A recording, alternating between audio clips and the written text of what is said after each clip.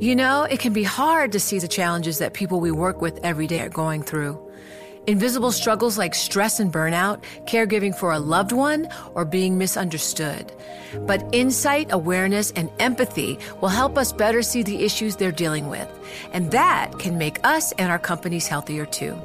I'm Holly Robinson Peete. Join us on The Visibility Gap, a new podcast presented by Cigna Healthcare. Download it wherever you get your podcasts. You know success when you see it. Or you think you do. The people in the spotlight. But what about those small business masterminds who succeed at making their money work harder? They do that by having a business bank account with QuickBooks Money, which now earns 5% annual percentage yield. Making your money work as hard as you do? That's how you business differently. Learn more about QuickBooks Money at quickbooks.com/5APY. Banking services provided by Green Dot Bank. Member FDIC. Only funds and envelopes earn APY. APY can change at any time. I'm Alex Rodriguez. And I'm Jason Kelly. From Bloomberg, this is The Deal. Each week, you'll hear us in conversation with business icons. This show will explore deal-making across sports, media, and entertainment. That is a harsh lesson in business. Sports is not as simple as bringing a bunch of big names together. I didn't want to do another stomp you out speech. It opened up so many more doors. The show is called The Deal. Listen to The Deal wherever you get your podcast. And watch on Bloomberg Originals, Bloomberg Television, or BTV+. Don't forget an exit plan. Did a novelty rapper and her startup guy boyfriend commit history's biggest heist? By Zeke Fox. The hackers had been inside the Bitfinex servers for weeks before attempting the heist. They'd watched users of the cryptocurrency exchange buy and sell bitcoins. They'd studied the commands that controlled the security system.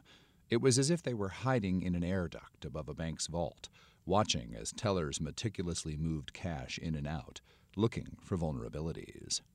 They weren't after bitcoins, exactly. Bitcoins only exist as entries in a database maintained by computers around the world. What they needed were the private keys, cryptographic passwords that would allow them to unlock the coins and move them. Once they found the keys, they struck. At 10:26 a.m. on August 2, 2016, the hackers raised the exchange's daily withdrawal limit from 2,500 bitcoins to 1 million, more than enough to empty out the whole vault. Then, using the private keys, they started broadcasting instructions to transfer Bitfinex's bitcoins to addresses they controlled on the blockchain.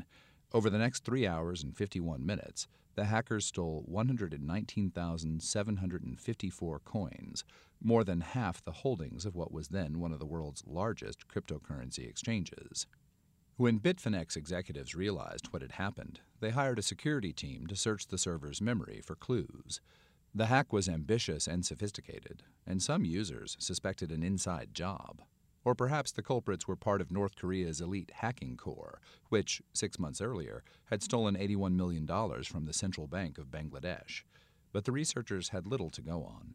Before logging off, the hackers had effectively wiped their digital fingerprints. The only information Bitfinex had was the 34-character addresses on the blockchain where the hackers sent the money.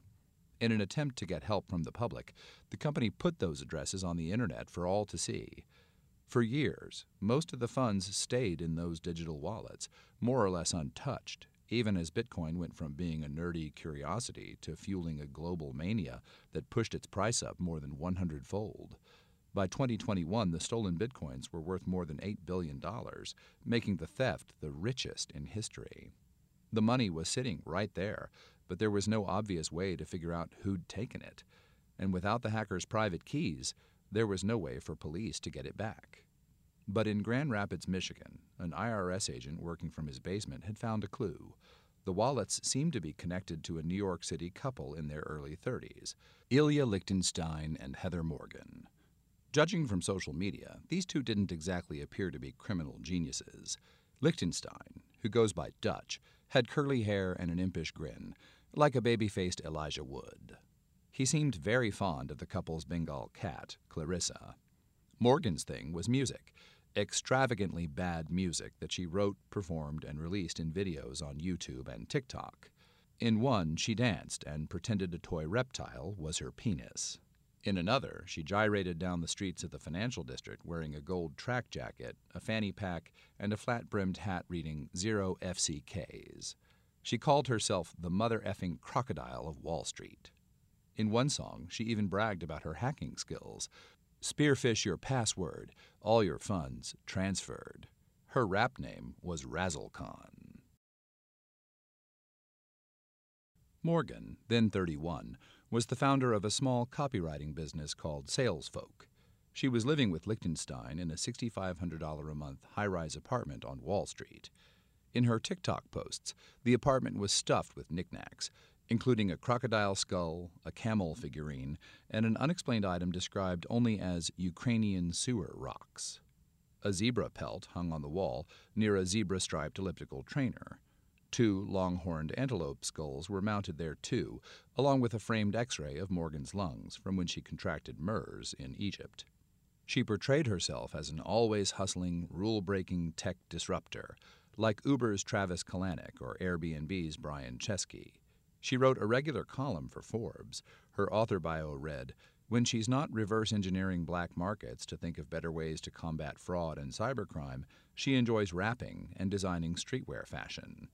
Or, as she put it in her song Versace Bedouin, "I'm many things, a rapper, an economist, a journalist, a writer, a CEO, and a dirty, dirty, dirty, dirty hoe." As a performer, RazzleCon is both hypersexual and aggressively unappealing.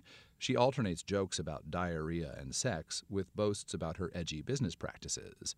Her signature move, if you can call it that, is to throw up her hand with her fingers split into a V, stick out her tongue, and say, "Razzle dazzle."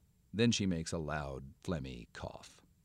Her songs, from Faux King Bad Betch to Gil Felicius, are full of painfully forced rhymes, with a delivery so stilted she makes Chet Hanks sound like Kendrick Lamar.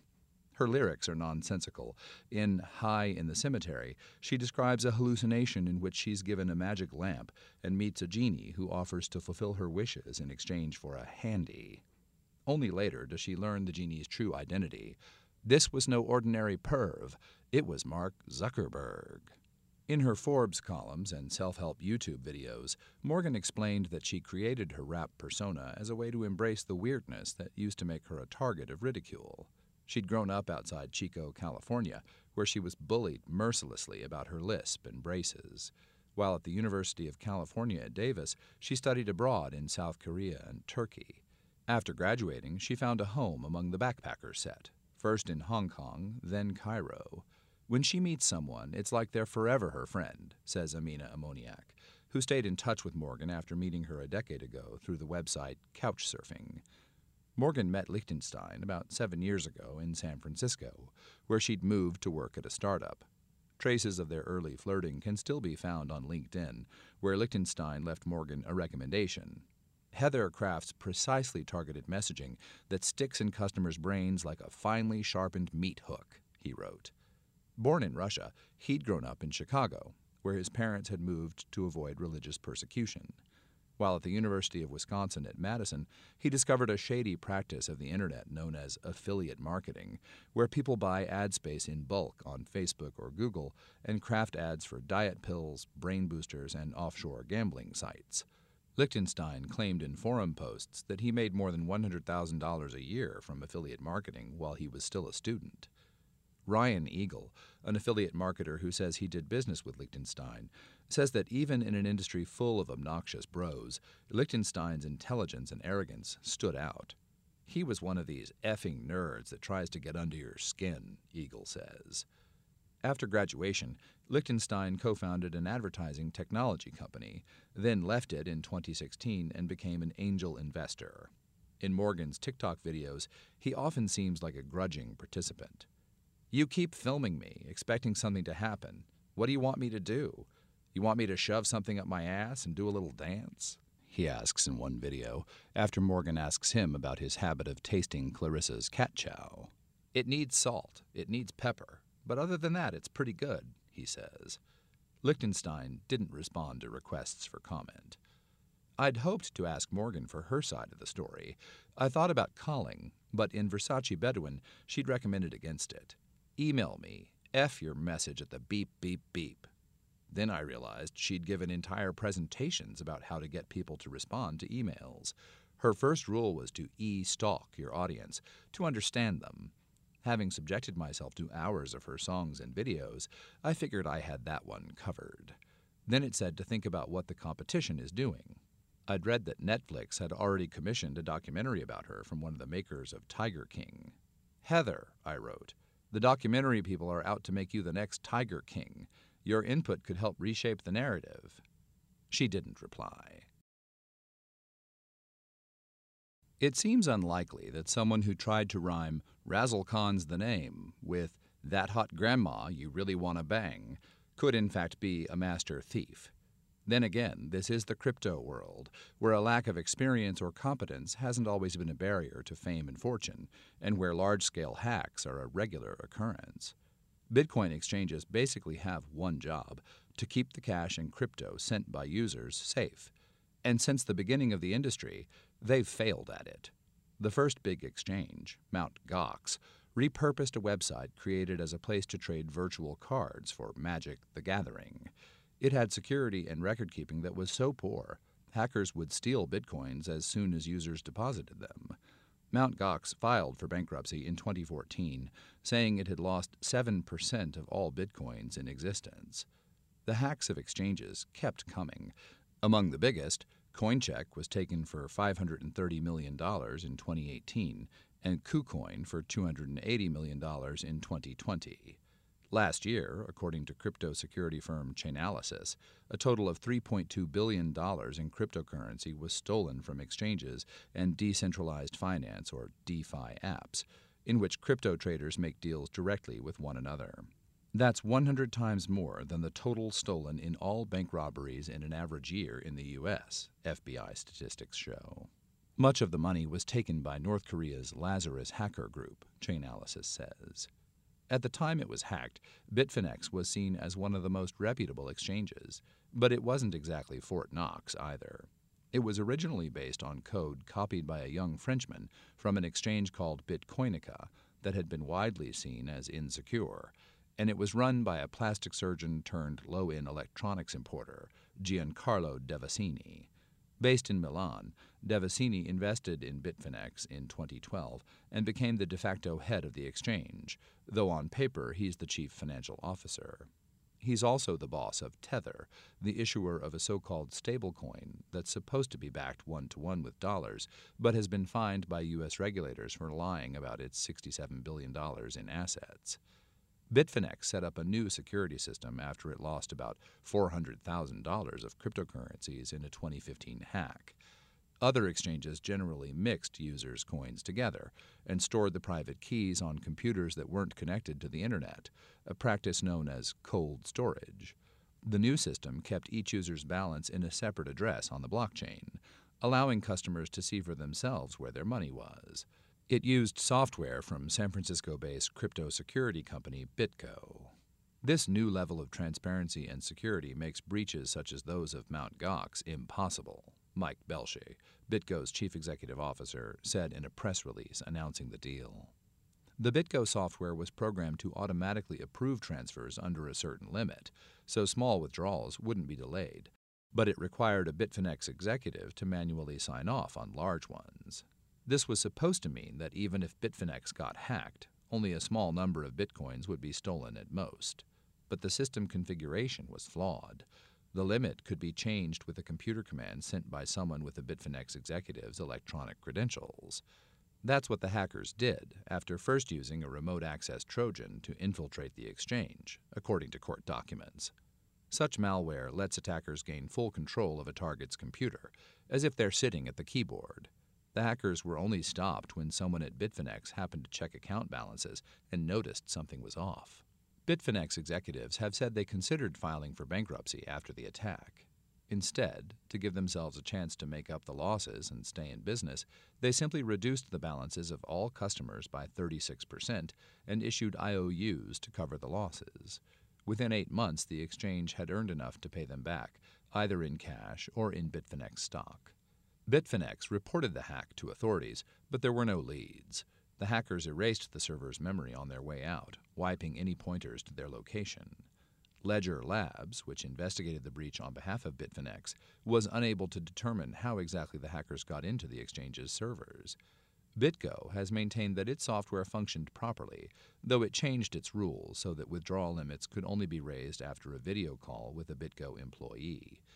BitGo and Bitfinex declined to comment, as did Ledger Labs' lead investigator. Michael Sholoff, a former coder for the Israeli Intelligence Corps and the co-founder of crypto security firm Fireblocks, says hacks like these generally don't require a high level of technical expertise. Often, he says, the hardest part is crafting an email that tricks an insider into opening a malicious attachment.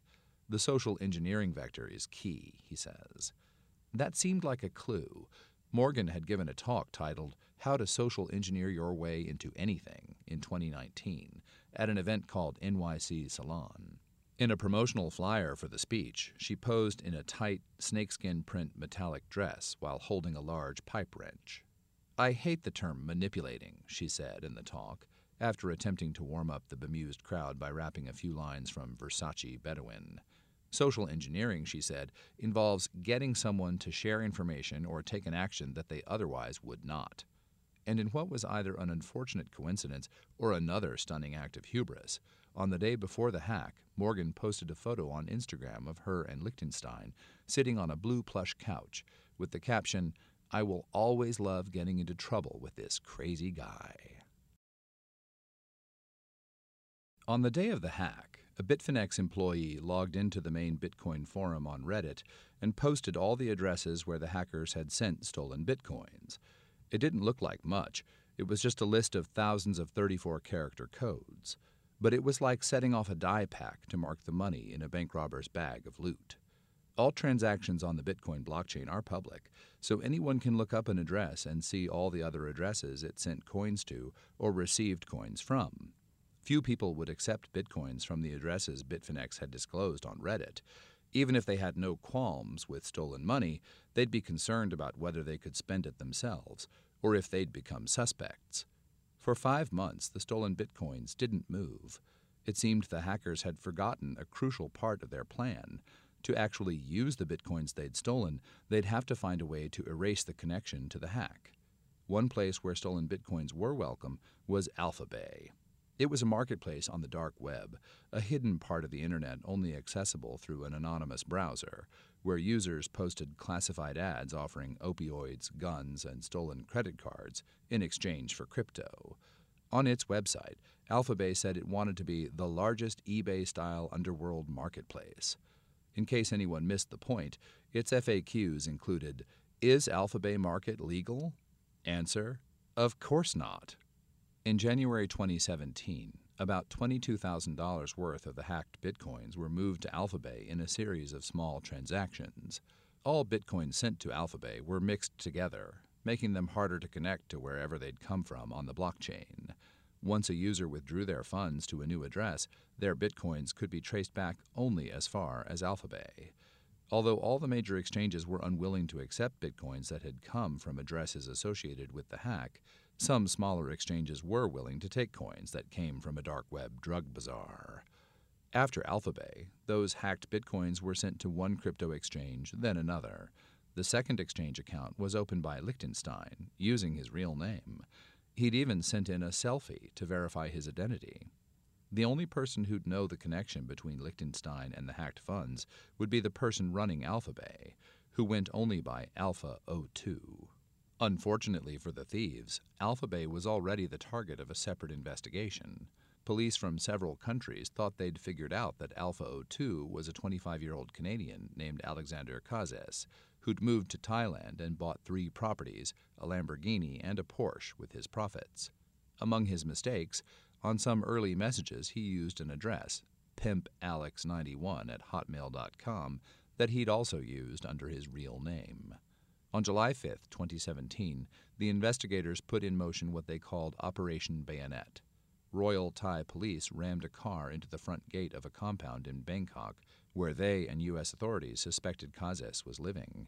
The commotion lured him out, and while police detained him, other agents rushed inside.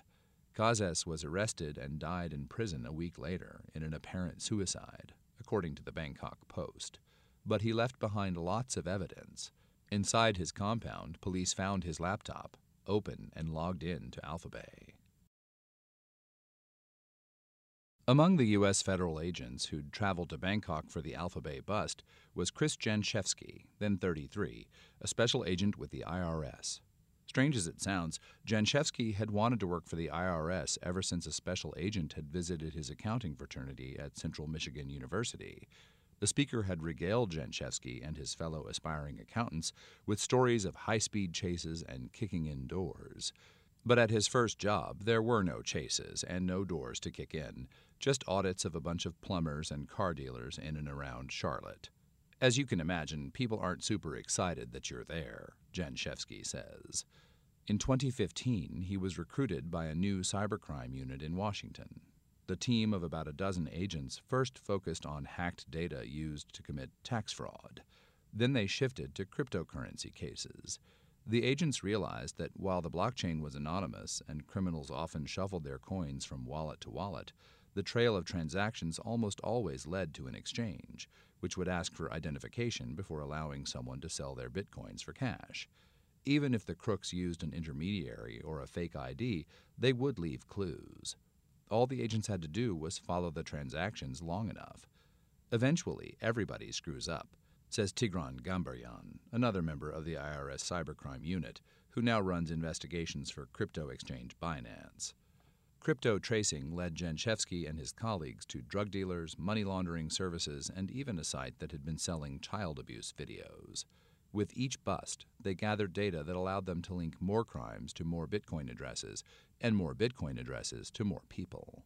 Janchevsky declines to say when he and his colleagues made the connection between the stolen Bitcoins and Liechtenstein and Morgan, or to discuss other details of the hack investigation. But by 2020, legal filings show, they had started the painstaking process of turning leads into evidence usable in court. They sent legal requests to exchanges that touched the stolen funds and to internet service providers the couple used. It took more than a year to gather enough evidence to justify a search warrant. On January 5, 2022, Janchevsky and other federal agents entered the apartment at 75 Wall Street. Morgan's parents were visiting and had brought a batch of her favorite persimmon cookies, baked by her grandmother. As the agents started looking for phones and computers, she and Liechtenstein said they wanted to leave the apartment and take Clarissa with them, according to court filings. Then, Morgan clumsily attempted to create a diversion. She said the cat was hiding under their bed and crouched down next to a nightstand. While calling the cat, she grabbed a phone off the nightstand and started frantically hitting the lock button. Janchevsky pulled it from her hands. Under the bed, the agents found a bin full of electronics, including a zip-top bag labeled burner phone and a red and white striped toiletries bag holding 9 more phones. They seized at least 4 hardware wallets, thumb drives that hold the cryptographic passwords to a user's bitcoins, and a pocketbook stuffed with $40,000 in cash.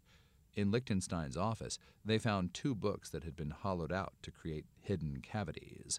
The couple had a brief conversation in Russian, which Morgan had been studying. None of the agents understood it.